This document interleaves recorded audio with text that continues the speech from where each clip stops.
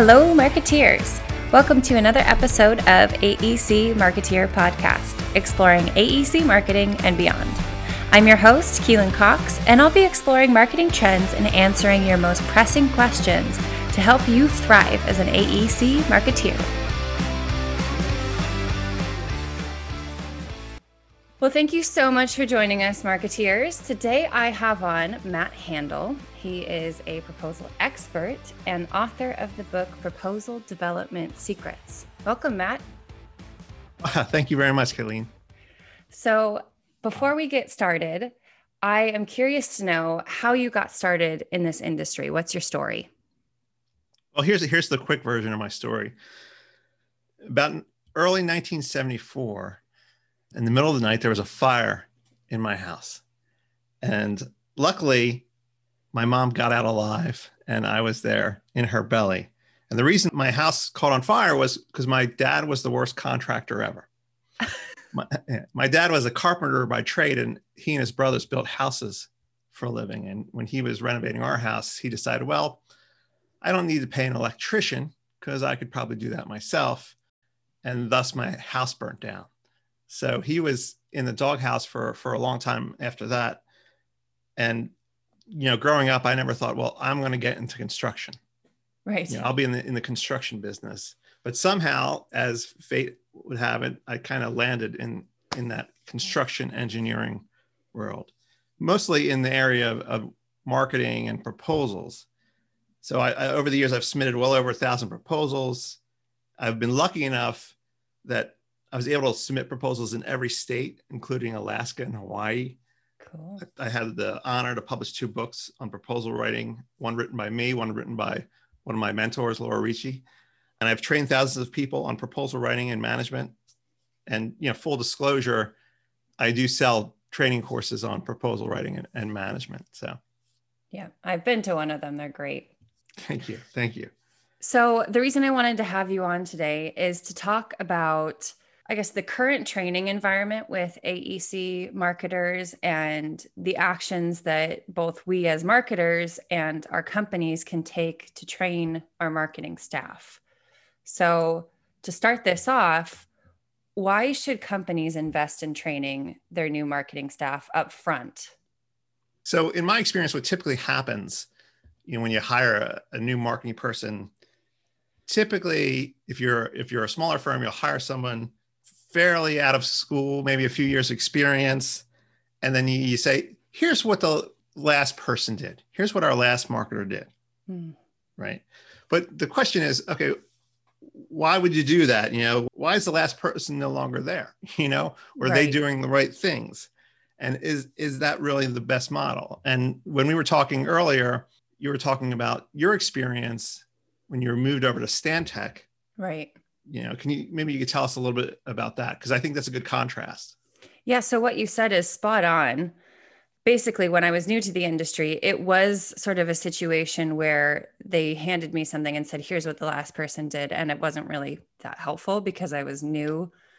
But when I went over to Stantec, they had a whole sort of initiation process, I guess, of marketers to our team. So not only did I have a full week of training on just what Stantec is, what the company offers, but I also got trained by the other marketers in specific areas that they were really good at.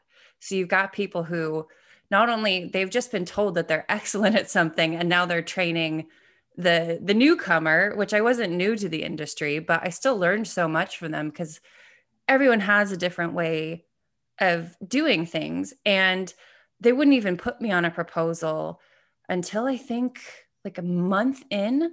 I was able to lead my own proposal. They started me with training for a week and then another week of getting to know the brand. And then I supported someone on a proposal. And then I was finally able to lead my own proposal, which again, I had years of experience by then. And I didn't totally understand why I wasn't able to just lead something right off the bat. But I'm so happy that I wasn't, because it was the proper way to train someone in. And I think it's a really good model if you have a marketing team to do that with your new hires. When you look at that, you say, okay, which approach sounds more effective? Right. The approach that you went through, or just the typical approach of, hey, it's sink or swim. I'm sure you'll pick it up along the way. Right. You don't need any training. And I think the problem with that is there's this idea that people just kind of know how to do marketing and business development. You have a marketing degree, you get out of school, and well, you have a degree in marketing, you must know how to do it. Right. And you wouldn't hire someone right out of medical college and say like, okay, here, perform open heart surgery on me. Sure. You wouldn't say, well, here's how the last person did it, so get to it. Listen, we're sink or swim around here. You wouldn't say that to someone out of school for your heart surgery. And if you were smart, really, you probably wouldn't send that person to a 2-hour seminar on heart surgery and say, okay, open me up next week. Right. Yeah. But yet that's what happens in our business. It's kind of silly, And if revenue is the heart of your business, you've got to think of marketing and business development training as a long-term investment. Sure. So I think the bottom line is you've got to create systems that result in perpetually training your staff and improving their outcomes. Because at the end of the day, it's all about improving outcomes for your firm and also the people that work for your firm. Right. A firm like Stantec, as you mentioned, is large and sophisticated. And your system might not have to be that sophisticated, coming out of the gate, but it has to be something. Mm-hmm. You can't be, okay, well, our training is that we don't train. That's not really acceptable. Exactly. Right? In my experience, if you've got staff, whether they're new or they're old, and they're not interested in learning, regardless of their level of experience, I think that's a red flag. And honestly, I'd consider getting rid of those people. Sure. Yeah. You want people who are going to bring new and interesting ideas. And if they're not even interested in learning anything new, you're just going to get the same thing over and over again, even if the industry is sort of moving past that point. So 100%. So in the case that you don't have an entire marketing team to train you, like I had, what sort of training do you think firms should look at? Yeah, I think that's the situation that most firms are in. Most firms don't have a large marketing staff. Most firms in our industry are small businesses. Mm-hmm. So they might have 0 people right now in marketing. They might have 1 or 2 people right now in marketing. I think that most firms find themselves in this situation, but I think there's 3 important points to look at. And the first point is, as an individual, you should invest some portion of your income into yourself. So yeah, put 10 or 15% into that 401k. You definitely want to do that. But even if you're starting out, you've got to invest in yourself, because I truly believe that's where the real return is. So let's say you're just starting out, right? And let's say you're lucky enough to make $40,000 a year. Well, what's 1% of that? Maybe that's $400. Well, you could do a lot with $400 when it comes to training yourself, right? Mm-hmm. You could buy just about every book ever written about proposals with $400. So I think you shouldn't use the excuse of, well, nobody wants to pay to train me. I think you have to, in some cases, take the responsibility on yourself to train yourself. Right? It's not uncommon for me to invest thousands a year on myself and training myself. And, that sounds extreme. That might sound extreme to you, but at the end of the day, it pays off. And let me tell you, I know like some of the other people on your podcasts, I know them personally, and I could tell you the people that I know that have spoken to you already, they do the same thing I do. They spend money on training themselves. 100%. So it does pay off. It's like, for example, a good story, and this was from many years back, the first time I went to Built Business, which is a big conference in our industry, I completely bankrolled that myself. Mm-hmm. I believe it was in Boston at the time. And that expense, and it was like a decade ago, was probably about like $2,000. Right. And that's a lot of money. Right. But that's where I learned how to get the thing about that conference and that experience was that's the time I learned how to get into Engineering News-Record. And this was a dream for my firm that no PR consultant would ever promise that. So we can't promise you that. We'll try our best. We can't promise you that. I did that in a year. So there was return right away. And in fact, to tell the rest of the story, a couple months later, the firm came back to me and said, you know what, we recognize that you spent this money. We're going to reimburse you for that. Wow. Okay. right? So again, in my experience, it always pays off. It might not pay off every single time you do it per se. You might not see an immediate return, but I think over a long period of time, investing in yourself, you're going to see a huge return. Some of the online courses I paid for have been game changing. Some of the books I've read have been game changing. Yeah. So the first point really is invest in yourself. Why not invest 1%? I mean, 1% of your salary on yourself. I don't think that's too much to ask. So that's the first point. I think the second point is, if you're a firm or an owner of a business, I think it's important to invest in your people. Why are you not investing 5% of people's salaries to improve their outcomes? Regardless of where your firm is, if you invest 0% in your people, I'm not sure how you can look yourself in the mirror. If you own a business and at the end of the day, you're not investing any money into improving your staff, well, I think one, it's a really dumb move. And two, like, how can you look yourself in the mirror? You're probably not a good business owner. You're probably just a lucky person, I would say. Right. So the point two is that you have to invest in your people.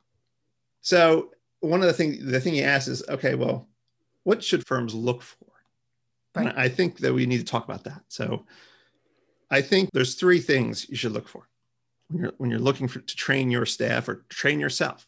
The first thing is the right instructor. I would say look for an instructor who has produced the outcomes that you want in your industry.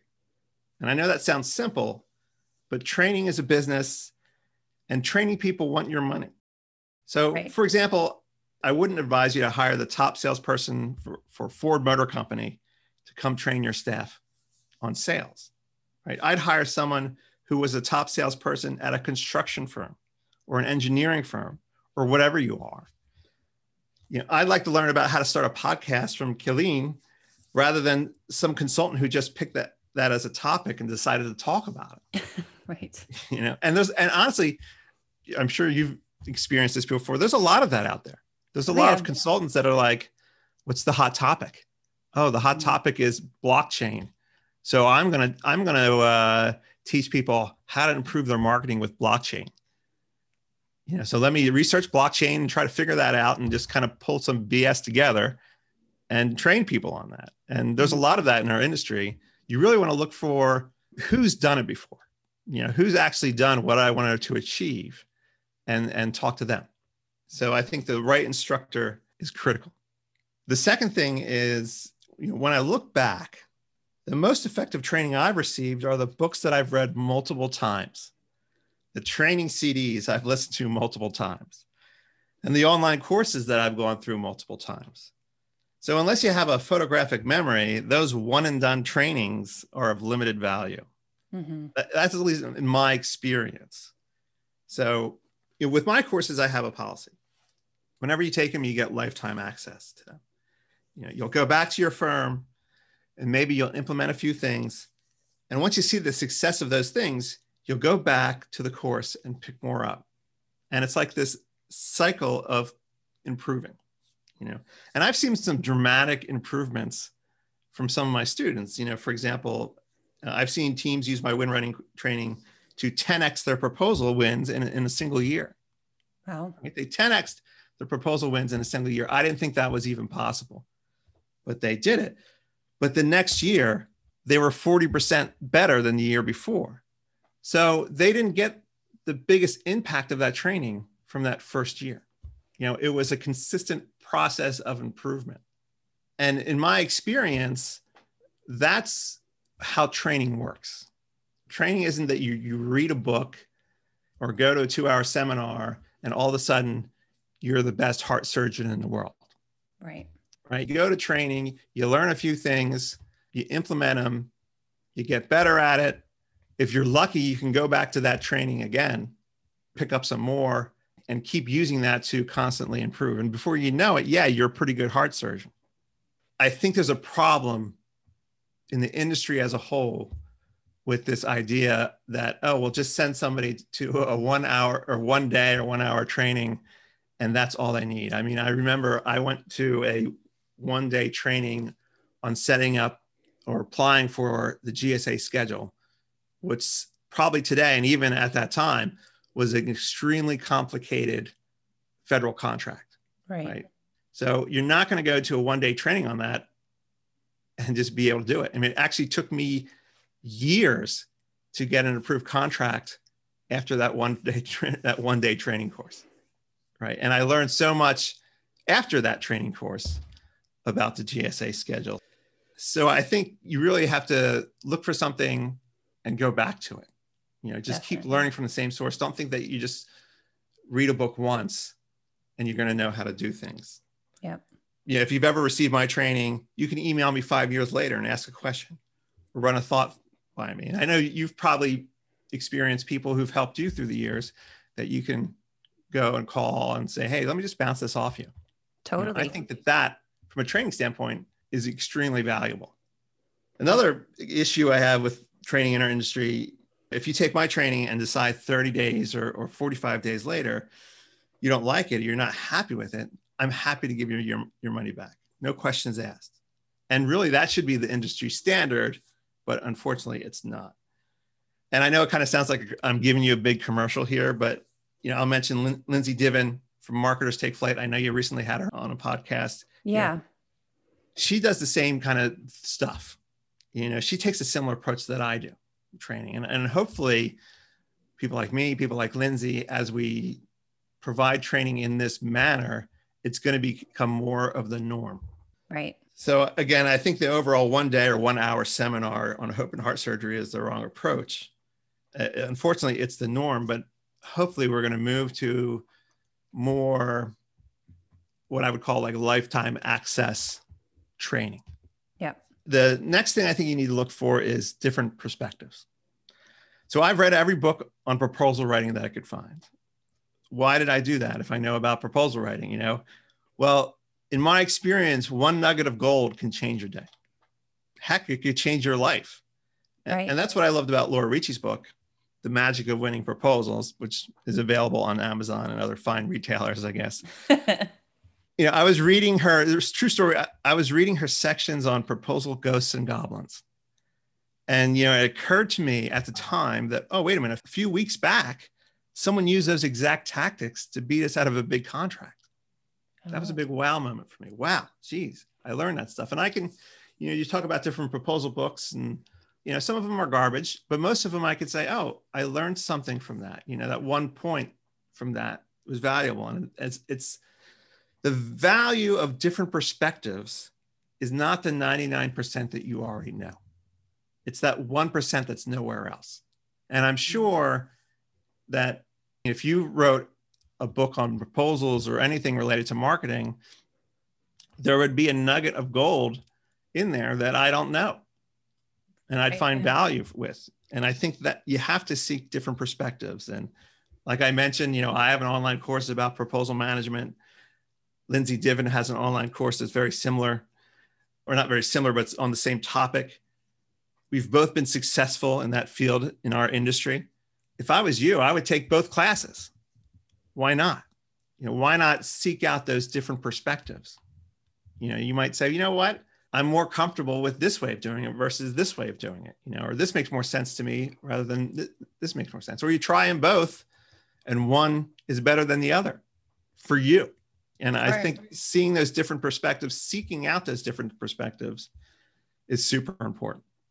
That brings up such an important point too, is even if you don't know what books to start with, I think you can even circle back to your idea of looking to people that you look up to and seeing what they're reading and what they're doing.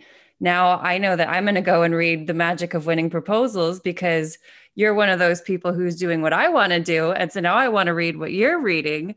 But we all have, formal or informal mentors. It doesn't take much to just reach out and say, hey, I want to learn more about this. Do you have any suggestions?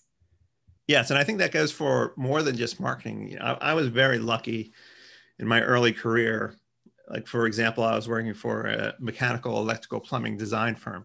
Mm-hmm. And one of the project managers took me in and he didn't know engineering at all, but he would take me into his office and explain to me, hey, this is schematic design. And this is what we do during schematic design.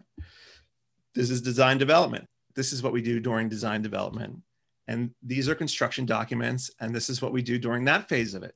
You know, I mean, you need to understand your business, and you can reach out to the people that you work with who are maybe more on the technical side of things to learn more about what it is that they do. Yeah. So I think the mentorship thing extends beyond to other people that are marketers or business developers. I think it extends to also the technical folk that you may work with.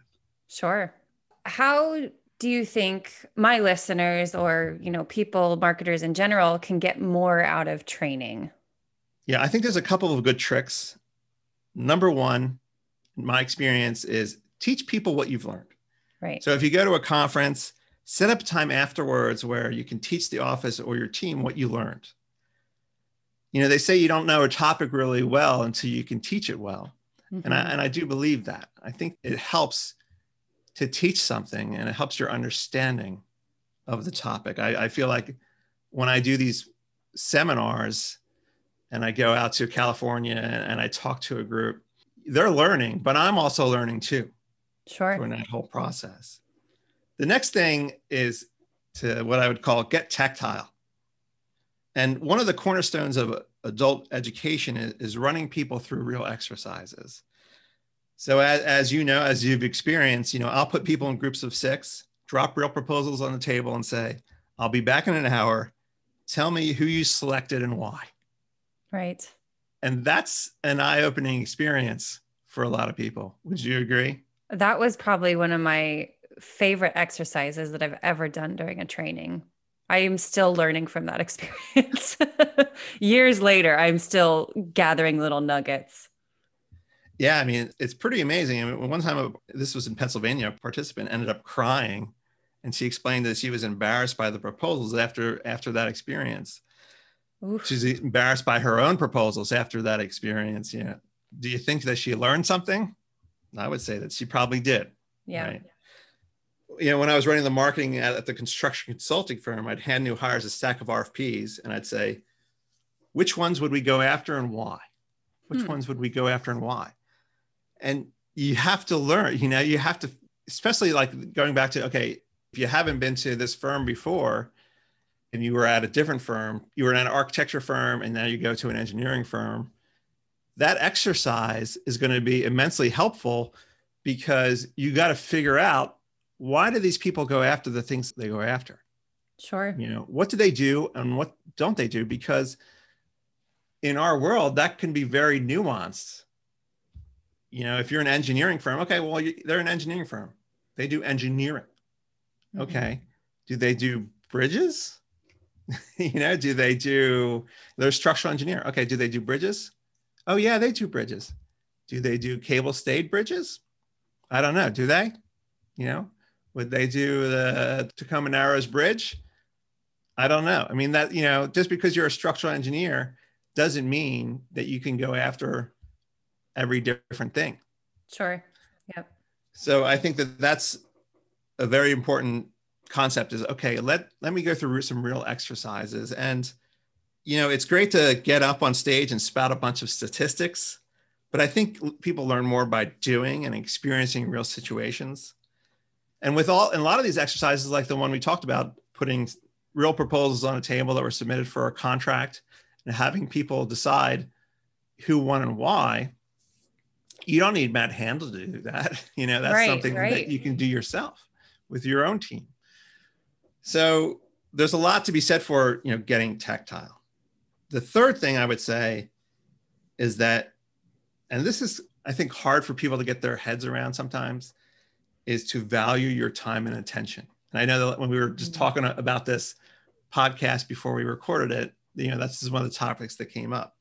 Yep. Listen, I have Netflix, I have Disney Plus, I have Paramount Plus, I have HBO Max, and I have Prime Video, among other things. You don't have to swear off entertainment, but use the time you can to learn. You're standing in line, you could be learning. You're on a train or in a car, you could be learning. Heck, if you're forced into a Zoom call that has no relevance to your job, turn off your video and get learning. Yep. I always say my book, Proposal Development Secrets, is great toilet reading. Read it on the toilet. I'm not going to be offended. You know, I wrote that entire book on a train. I wrote that entire book on my iPhone on a train. Wow. You could do stuff and you could use those times instead of looking at Facebook or just tapping your foot to do some learning and still have time to watch whatever's on Netflix or whatever. The other thing that I know that you probably mentioned to me is that if you're in a conference, don't be afraid to leave a session that's not hitting the mark for you. Mm-hmm. You know, if you're not getting any value from what I'm talking about, no speaker, including me, is going to have a problem with you leaving. Sure. Frankly, I'd rather you go to another session or be out in the hallway reading a book that's going to be a game changer for you. Yeah. So I think you really have to value your time and use it mindfully, I would say.